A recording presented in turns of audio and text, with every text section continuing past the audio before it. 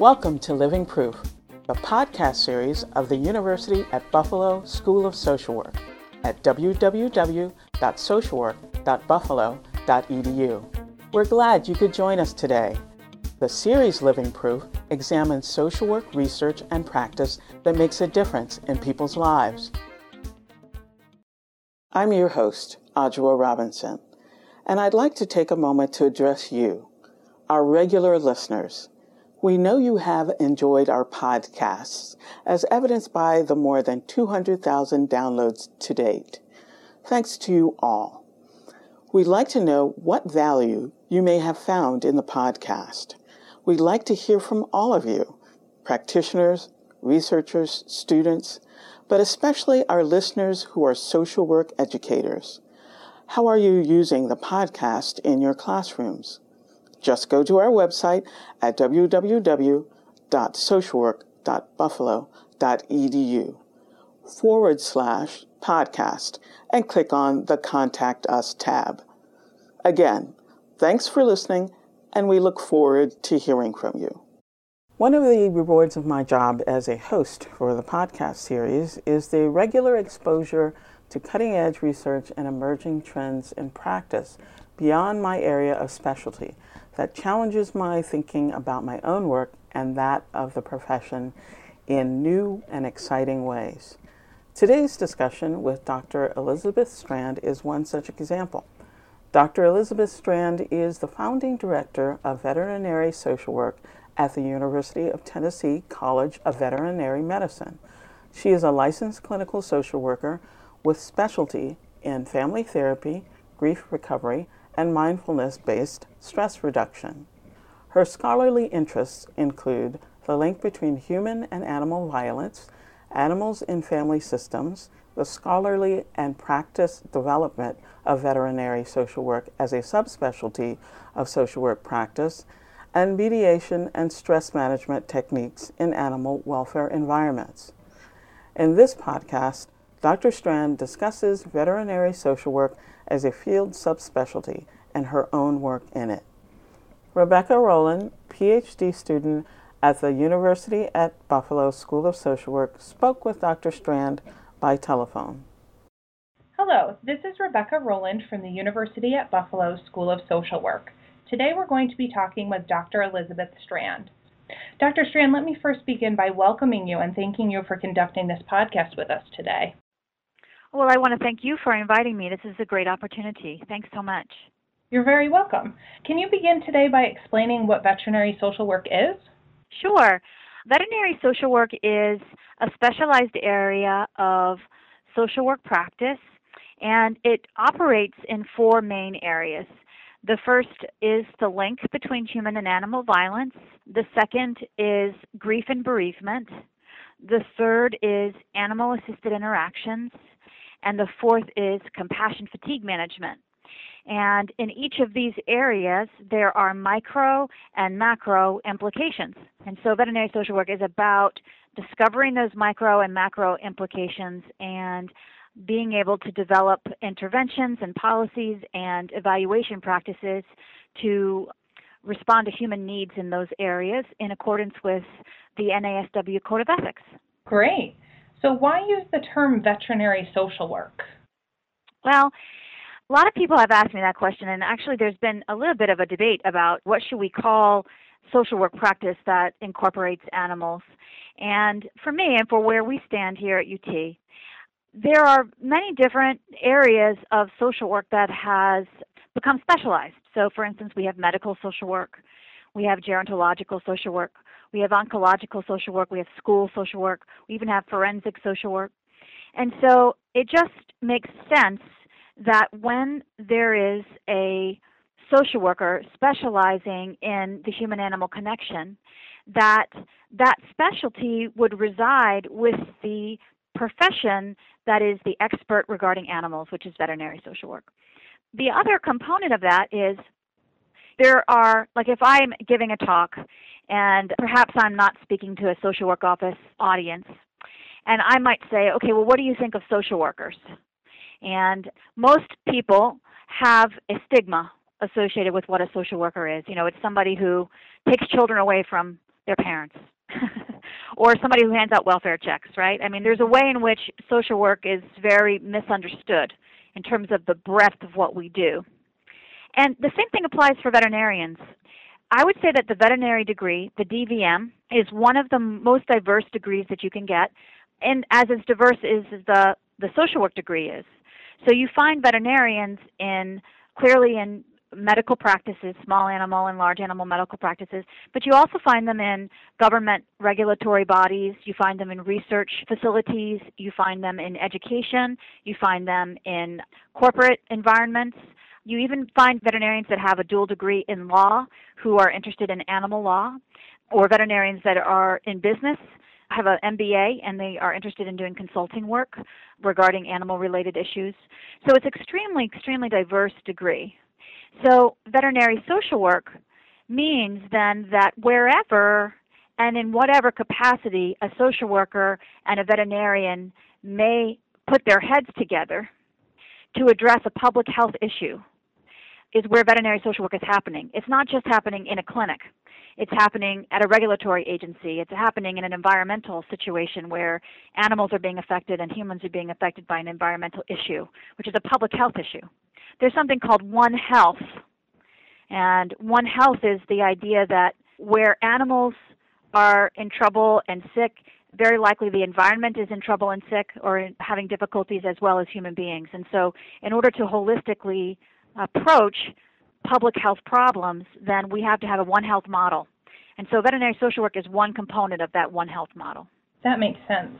Now, before you had mentioned the 4 core areas of veterinary social work, which again are 1, the link between human and animal violence, 2, grief and bereavement, 3, animal-assisted interactions, and 4, compassion fatigue management. Can you explain a little bit more about those 4 core areas and give us some examples of these areas? Absolutely. So these 4 areas are based on what the literature has given attention to over the past 30 years. In fact, I think it was 1975, was the first time social work paid attention to the human-animal connection, where a little article written by Bakalis, who wrote about a medical social worker, and the medical social worker was discussing the fact that she had a client who wouldn't go into the hospital because she was concerned about her dog Lacey the Mutt. And so social work has paid attention to the human-animal connection for 30 years. And from an ecological perspective, of course, it makes sense that we would as social workers. So these 4 areas have been based in what the literature has said about human-animal connections and all the ways that they manifest. Not just the pretty side of the lovey relationship between me and my pet or the animal-assisted therapy intervention, but also the difficult side. So we'll start with probably the most difficult side, which is the link between human and animal violence. In the 1980s, the FBI began to recognize that there was a history in the lives of serial killers of being violent towards animals. And so it became part of the profile of serial killers to discover kind of, is this person a serial killer? Did they abuse animals? And soon after that, the Diagnostic and Statistical Manual of Mental Disorders included animal cruelty as one of the diagnostic criteria for conduct disorder. And the research continues to mount that where there is violence towards animals, there's very likely also violence towards people. We look at criminals, violent criminals that are incarcerated, and there's a significant difference between violent offenders and nonviolent offenders in terms of their childhood history of cruelty to animals. So violent offenders are more likely to have perpetrated cruelty to animals than nonviolent offenders. We know that victims of domestic violence who have pets, 70% of them indicate that their animals have also been abused by their perpetrators. And many of them will delay leaving the home where the violence is happening to a domestic violence shelter up to 3 months because they're concerned for the safety of their pets. We also know that children who have been victims of sexual perpetration are also more likely to exhibit violent behaviors towards animals. So there is mounting evidence that there is a robust correlation between violence to animals and violence to people. So, of course, that makes attention to that very important for social workers in being able to identify homes where violence is happening, and also being able to treat violent perpetrators towards animals. So how do we counsel them is an issue, and we have some protocols in place that are helpful in learning how to provide counseling and remediation for folks convicted of or who confess that they have been abusive towards animals. Animal hoarding is another example of the link between human and animal violence. You wouldn't think it because animal hoarding is more a neglect issue where both the human being is being neglected because they're living in squalor, and then the animals are being neglected because there are an abundance of animals that are not being properly cared for. So that's a very kind of robust example of the link between human and animal violence. There's a lot out there on that. Okay, so the next one, and these are not any really order in terms of importance, but the next one is grief and bereavement. And there's mounting evidence that people who are strongly attached to their companion animals experience real grief when their animals die. And for people who have a pre-existing mental health issue, this is pronounced and can be lethal. Certainly from an anecdotal perspective, in our work here at the Veterinary Social Work program at UT, very often we hear people express suicidal ideation and have had some actually complete the act of suicide secondary to the death of an animal. And so I think it's very under-recognized form of grief that can be very serious for some clients who particularly have social isolation and a pre-existing mental health issue. Moreover, there seems to be some evidence that individuals with serious and persistently mental illness, when they have a companion animal, they seem to be more engaged in the community. And so when that animal dies, there is an increase in social isolation that happens that puts them more at risk for an exacerbation of a mental health issue. Other component regarding grief and bereavement is that animals often demarcate life stages in a person's history. And so when an animal dies, very often the person grieves the animal, but also grieves the life phase that that animal was with them through. So, for instance, somebody who is grieving the loss of a dog that was given to her by her husband, and now the husband and her are divorced, grieves the loss of the dog, but very often the grief over the ending of the marriage becomes inextricably linked from the grief of the pet. So it is a way of treating human loss through a different entry point. So we might have somebody arrive in therapy, talk about the loss of her marriage, and that's good. And when the dog dies, there's also another way to help that person process and talk about the loss of both the dog and the husband. One last piece about grief and bereavement is that there is a way in which the relationships with companion animals, at least, is simple. There's not as much complexity between, for instance, me and my relationship with my dog and me and my relationships with my mother or any of our family members where we have conflicted feelings maybe about the relationship. With the pet, it's usually pretty simple. And so we hear people say often, I'm crying more over the loss of Buffy than I am over the loss of my mom. And then there's incredible guilt about that. So normalizing it for people is really, really important. From a macro perspective, the grief and bereavement issue is also very important. If we look at, for instance, agriculture, and in the UK there was an experience of foot and mouth disease where many herds of cattle had to be culled because of the disease. And the loss that the farmers felt was so intense that there was definitely an increased incidence of suicide among farmers. People, families who are in agriculture really get attached to their herds. The herds sometimes have been in the families for generations and generations.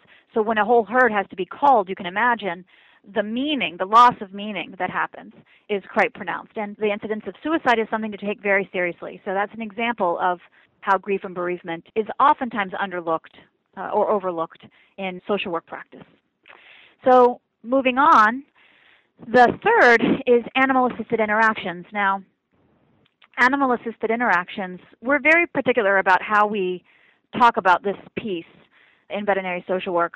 We define it very broadly. So animal-assisted interactions includes the therapy dog that goes to the cancer ward at the Children's Hospital and does visits to help kids when they're receiving their chemotherapy. And we know that the distraction that dogs and other therapy animals can provide for kids is real. We know that. We also know that interventions in nursing homes can also improve nutritional intake for Alzheimer's patients. We know that watching fish swim in an aquarium can lower blood pressure. So we know that the application of an animal for therapeutic purposes has human benefits. We also, in veterinary social work, consider animal-assisted interactions to be the relationship between the farmer and his herd. So we are not just about companion animals. We're about all human-animal interactions. And the way in which the cattle assist the farmer is real. That farmer's life is able to be productive. He's able to take care of his children because of that relationship he has with his herd. And so that is a part of how we define animal-assisted interactions. Also, the interactions that happen in a slaughterhouse where the workers are assisted in their living, they get a paycheck because they have a job in the slaughterhouse providing food for our country. And you can imagine, even as we're talking about this, there might be some people listening to the podcast that are beginning to have some feelings about it. Because the whole issue of animals and people's feelings about the rightness and wrongness of how animals should be treated is a big issue. So we're going to come back to that. I'm going to talk about that in the compassion fatigue piece. So just notice that if that's happening for you or for anybody listening to the podcast, just know that I'm getting to that feeling that you're having.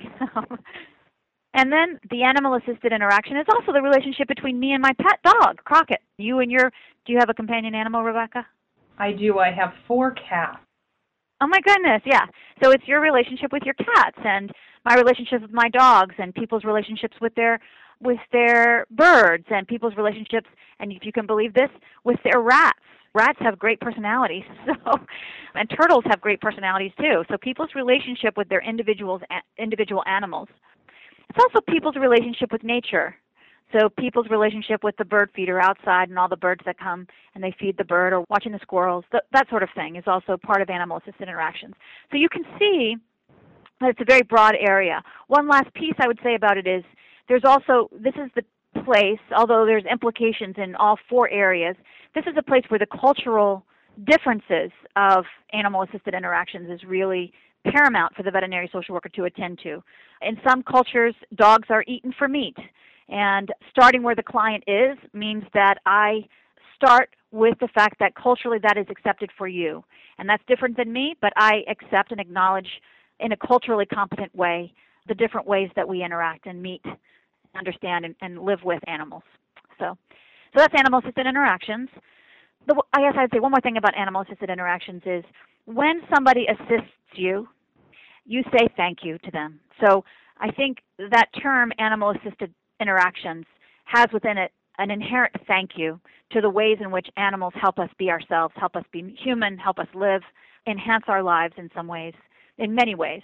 So it's just kind of an inherent thank you that we have with that term. The last area is compassion fatigue management. And this also is fairly broad. Compassion fatigue, of course, is a lot of different terms for it: burnout, secondary traumatic stress, vicarious trauma. All the social workers that are listening to this, I hope, are receiving education either in their current schooling or in their continuing education on how to engage in self-care, because we as a profession are at risk of compassion fatigue because we meet other people's suffering. And the same is true for animal care workers, animal-related workers. We know that veterinarians have 4 times as much. This is a study done in the UK. We don't have a study in the United States, so it's important to say that.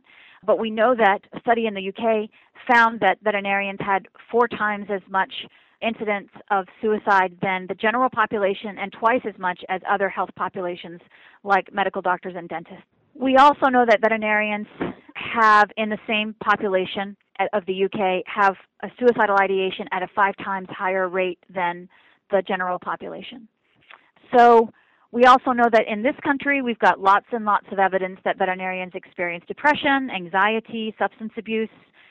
So we also know that those same problems reside in veterinary students, in veterinary technicians or veterinary nurses, in animal care workers like animal control officers, in laboratory animal workers, even in zookeepers. So we know that being a professional that's dedicated to caring for animals puts those professionals at risk for compassion fatigue. Within the compassion fatigue component, we include communication skills, we include conflict management, we include grief counseling skills or grief management skills, and also stress management skills. And these are the components that are needed in order to help mitigate the effects of compassion fatigue. So now I'm going to come back to that feeling that we identified when we were talking about animal-assisted interactions in the slaughterhouse. Whenever you're in a conversation about animals, if you're talking with somebody who has a very different viewpoint than you about how animals should be treated, then emotions run high. And part of the job of the veterinary social worker is to learn how to modulate those emotions and work to develop a neutral, non-judgmental stance so that the veterinary social worker can help the people deal with the conflict that they're having. So just like as a social worker, we learn how to respect the decisions of the clients that we have that they make, even if they're in opposition to what our value system is as a human being, not as a social worker, but as a human being. The same thing applies in veterinary social work, that we are not here to decide what's right and wrong regarding animals. We leave that to our colleagues, the veterinarians, but instead we try to help enhance human-to-human contact, which is one of our core values, and according to the NASW Code of Ethics, so that human-to-human can communicate well regarding animal issues. So conflict drains animal-related professionals, and the veterinary social worker's job is to help to resolve those conflicts with a mediating role. The veterinary social worker, in terms of compassion fatigue, is also there to help animal-related professionals process loss and grief, teach them about stress management, and teach them about communicating properly with human beings. Very often, folks that are drawn into animal-related professions are done so because they don't really like to talk to people. And our job as social workers, we know how to talk to people. So we lend our skills in that capacity through psychoeducation. And through being able to talk well with people, animal-related professionals can oftentimes reduce a lot of the problems that they have that creates compassion fatigue for them. So those are the 4 areas, and those are some examples of the 4 areas. Great. Now, can you clarify, is veterinary social work focused on animals, on humans, or both? So I'm purist, and I have many students push me back on this or push back when I'm talking with them about it, but I take a purist stance on it. I believe that we are human service professionals because we are social workers, and that's what social workers are. We are human service professionals. We are not animal-related professionals. And we have many, many, many, many animal-related professionals in this country. It's not like we need necessarily more of them. What we need is a human service professional that knows how to deal with people regarding animal issues.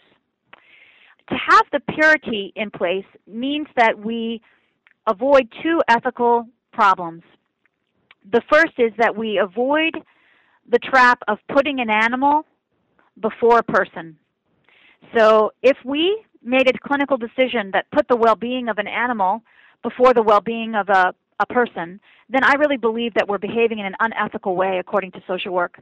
And we have moved over to become an animal welfare professional instead of a social worker. So I'm very purist about it. The second is that there's something in our code that says we must not operate and perform services that are outside of our area of competence. And when we are getting our training as social workers, we do not receive extensive training on the health, well-being, and behavior of animals. We may receive some, we may learn some from reading books, we may have pets, we may have grown up around animals, but we don't have the expertise that animal-related professionals do. And so when we take a purist stance and acknowledge that I'm here to deal with the people, the human factor in this maybe ecological conundrum that we might be presented with. For instance, the client that won't go into the hospital because of her dog. That's a conundrum, right? And it's a cross-species conundrum, and we as social workers deal with conundrums all the time. If we embrace that we are social workers and that we're there to deal with the people, and we take a veterinary social work paradigm to how to address the problem, then we know that our obligation is to partner with and have good, strong relationships with animal-related professionals that can help us with the dog. The way that that case was resolved in 1975 was that the dog was taken home with the caseworker. And I think that happens a lot. And I think that happens with social workers that love animals. But that puts the social worker at risk. More and more, the relationship between people and their animals is becoming more like a family member.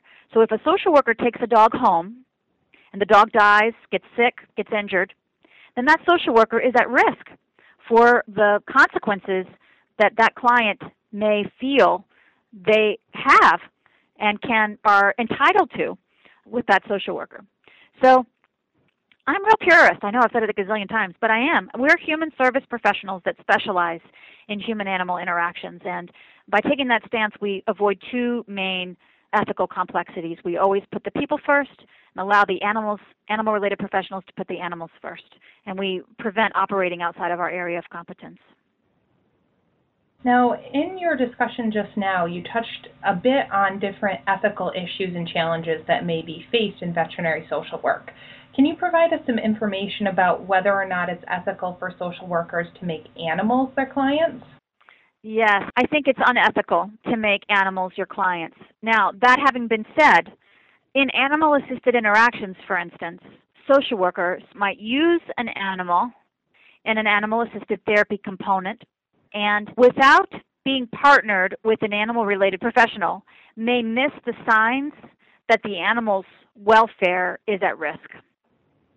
So a dog may be showing signs of stress that the social worker may not see or attend to or be able to attend to because they're attending to the person.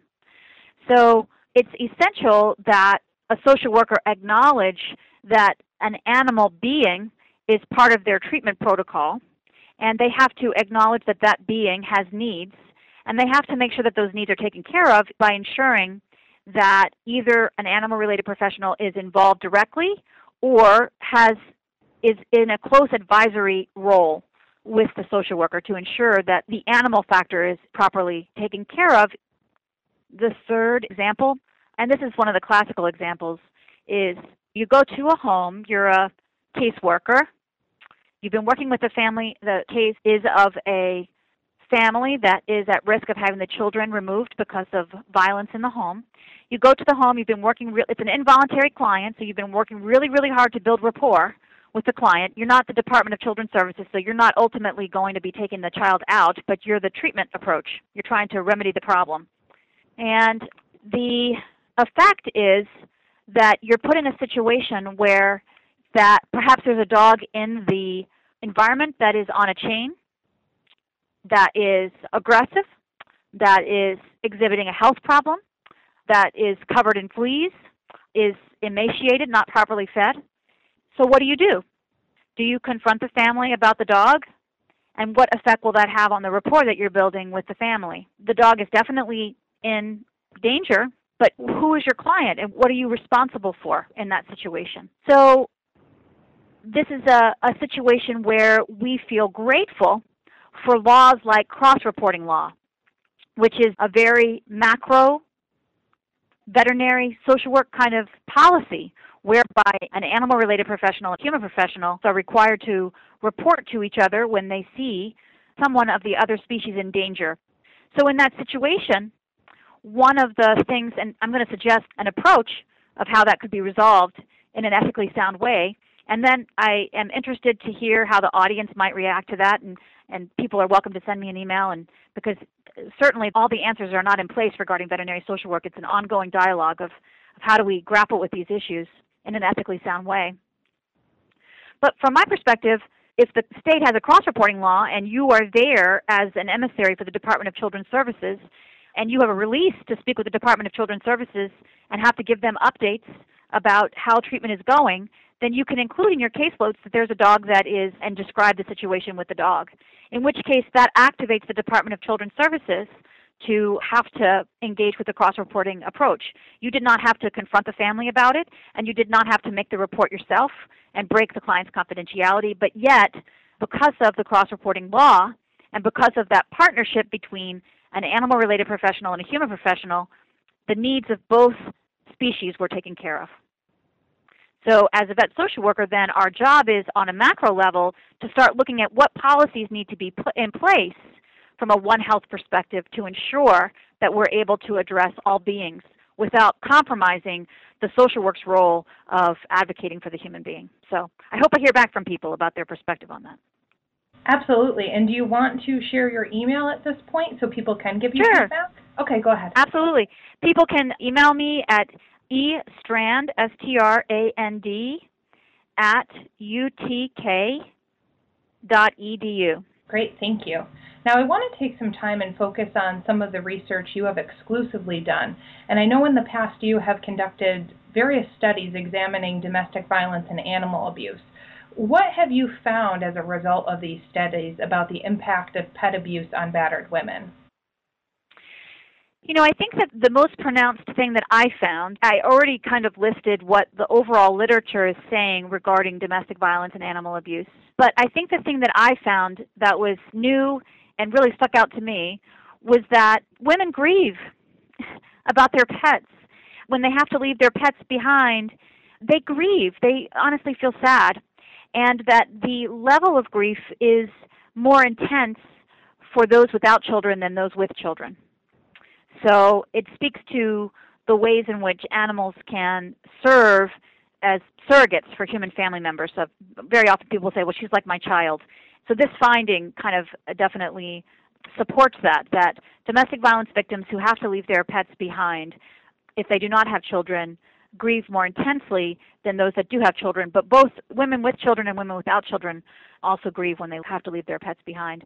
And also, I was surprised to have the replicated finding that women really will delay. They will use that as an excuse to not leave a violence situation. So we have here at UT, and there's programs across the country. Ours is called Animal Haven, where we take care of the pets of domestic violence victims, so that if a person wants to come into shelter but they're worried about their pet, we have a system in place whereby our animal-related professionals take care of the pet for the women, and we are the portal to help the women get that application in and get that placement underway. Great. That sounds like a fantastic project that you guys have in place. Yeah, and there's also increasing call to have domestic violence placements where animals are actually allowed to be present. So having more and more domestic violence shelters where animals can stay with people, I think has a lot of good implication for mental health benefits and helping women get through that hard time of their life. Absolutely. Now, what types of research topics, in your opinion, remain to be explored within the field of veterinary social work? Well, there's just so many. There's never really been done a nice meta-analysis of the link literature. So I would love to see somebody just do a nice meta-analysis of all of the studies out there looking at the correlation between violence to humans and violence to animals. That's a great one. I'd like to see somebody look at grief and loss issues and suicidal perpetration and also ideation for pet owners. Because I was so surprised anecdotally when I got on the clinic floor how often I heard people talk about suicide, that they would take their life if their dog died. I had no idea that I was going to be dealing with so much suicide prevention in this setting. It was kind of flabbergasting to me. So I think a nice study about that would be really beneficial. In terms of animal-assisted interactions, I think that what really needs to be done in terms of animal-assisted interactions is the design of the studies needs to be improved. And we know that dogs and cats and other animals, but particularly dogs, can lower blood pressure. There's oxytocin, the love hormone that people experience when they're petting a dog. People feel that their dogs are non-judgmental presence, and they perform better when their dogs are with them as opposed to when their husbands are with them on like a math test or something. So we know that, but more specifically, things like what does the dog actually help with? There's one study that I like that's recent looking at substance abusers and group therapy, and the group that had the dog had better rapport in it than the group that did not have the dog. And so we know then that the intervention of the dog was for rapport. So more specificity, if you will, in terms of the reason why an animal-assisted intervention works. I also think that issues of animal welfare and animal-assisted therapy is really big and really, really important. And so I'd like to see a lot more research looking at animal welfare issues in animal-assisted therapy where you have cross-disciplinary teams that are conducting research in this area. So a study that has an animal behaviorist and also a social worker on the same research team I think is called for. Given that the intervention is a cross-species intervention, I think that we have to have representation on the research team that is also has expertise in a cross-species way. In terms of compassion fatigue, the research I think that really I would like to see grow is research regarding conflict regarding animal-related issues and whether or not animal-related mediators have any kind of effectiveness in helping to resolve these conflicts. And that would be a really hard study to do. I mean, there would be a lot of how to operationalize those variables would be very challenging. But I think that that's a cutting-edge area for the issue, the fourth area of veterinary social work, compassion fatigue. And of course, in all of these areas, those are the research hopes, but being a generalist social worker and being a true social worker, I mean, I'm a researcher at my PhD. I love to do research. I think it's really necessary and needed and important. But I also believe in policy and advocacy, and I think there's a lot of policy, and both at micro and macro levels in all four of these areas that there's plenty of room to grow. Absolutely. I would agree with you most certainly on that. What are your highest hopes for what veterinary social work will look like in the future? Well, I think I'm going to make a plug now. We have in April of 2013 the Veterinary Social Work Summit. And we have keynote speakers, Dr. Temple Grandin, who has done a lot of work on improving the treatment of animals that are going to be used for food in this country. And she's also autistic, and she's written a lot of books, and she is really important in terms of improving animal welfare in this country.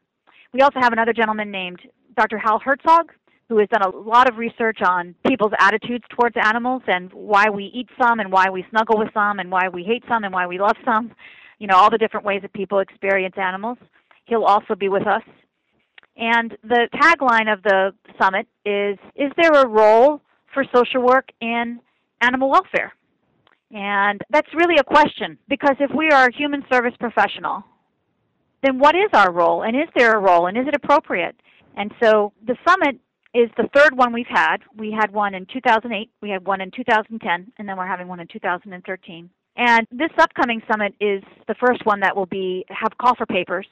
So we want people to submit content in one of the four areas of veterinary social work, and also submit content on the ethical dilemma that may arise in veterinary social work. And for us to have a national and international dialogue about this in the profession of social work. And when I say dialogue, I really mean dialogue. I don't mean one-sided. I mean, I want everybody to come to the table to discuss this and have differing views, and for us to engage in meaningful conversation about the role of social work in human-animal interactions in a very pragmatic, practical way. So the highest hope would be that we do engage in a dialogue about this for our profession, because we've paid attention to animals since 1975, and we embrace the ecological perspective. And so to not acknowledge that animals are a part of the ecological lives and environments of our clients, it's not in keeping with our value system as a profession. And so we have this opportunity to come together in 2013 and have this discussion and to figure out how to do this in ethically sound ways. The other hope that I have is that institutions of education in social work will begin to integrate veterinary social work content into their coursework. Here at UT, we have a certificate program that students can specialize in veterinary social work and receive a certificate. We will have a postmaster certificate available in fall of 2012 for those that have already graduated, and it's all online with some face-to-face time required here in Tennessee. And our PhD students and our DSW students can also specialize in veterinary social work here. But it's not hard just to incorporate a little information regarding the human-animal connection, even in the basic human beings in the social environment coursework. And when a human being arrives in the office of a social worker bereaved about the loss of their dog, and the social worker does not value that, it hurts the client. And we know it because they end up with us. So I don't think it is meeting a standard of practice at this point to not have this education mainstreamed on some level in all beginning courses in social work. So those are my highest hopes. Sure, I could go on, but those are my highest hopes. Great. Now at this point, I believe we've touched on all of the core questions about veterinary social work. Is there anything else that we have not covered that you would like to mention? I think I'd like to revisit this one issue that for some social workers is hard to grasp, which is that when we are doing our education in social work, we get educated about the fact that we will meet clients and we'll kind of be in situations with clients that the client is dealing with something that is in opposition to our values. And this is a classic example is, let's just say that I am opposed to abortion from a religious perspective. It's against my faith. And I'm working with a client who is grappling with whether to have an abortion or not. We're supposed to be able to help that client by starting where the client is and supporting the client with what their strengths are and with what they want to do, and set aside our own personal values or decisions about what's right and wrong. And there is no profession in this country or anywhere in the world that I know of whose sole job it is to maintain that neutral stance regarding animal issues. You think about people that are into animals, they are into animals. I mean, they say, this is the right way to do it, it should be this way. Man, I'm a hunter, and I don't want to deal with any of you PETA people that are, quote-unquote, crazy animal person. Or you have people that are vegan and that are very, very opposed to any kind of harm towards animals at all, who think that somebody who might eat a hamburger is also morally decrepit. And I use these inflammatory words because the conflict is that inflammatory and that emotional. And there's no profession that has trained themselves to learn how to be neutral in those situations, to create the space for people to connect with each other in human ways. And that's what I think veterinary social work has the capacity to do. And I think it's our job as veterinary social workers. We certainly have skills in knowing how to treat an animal abuser. We know how to help people who are bereaved over their pets. We know how to set up an animal-assisted therapy program that is got good animal welfare practices and also collects data to make sure that there's no iatrogenic effects and that it's actually being beneficial for the people. We know how to give stress management training and communication training and help people deal with compassion fatigue. But underneath it all is this capacity to modulate our own emotions regarding the right and wrong way to treat animals. And that's what I would hope people would take home as the gap that is so desperately needed to fill in this country and in the world, I would say, that veterinary social work has the capacity to do. So that's what I would add. Great. Thank you so much. And let me take this time again just to thank you for sharing your knowledge and expertise with the Living Proof podcast series. We really appreciate it. I so appreciate being asked and being able to share this information with you. And I want to invite everyone to consider to submit an abstract for the Veterinary Social Work Summit and come down to Knoxville in April of 2013 and enjoy a dialogue regarding these issues with us. Great. Thank you. Thank you. You've been listening to Dr. Elizabeth Strand discuss veterinary social work. Thanks for listening, and join us again next time for more lectures and conversations on social work practice and research.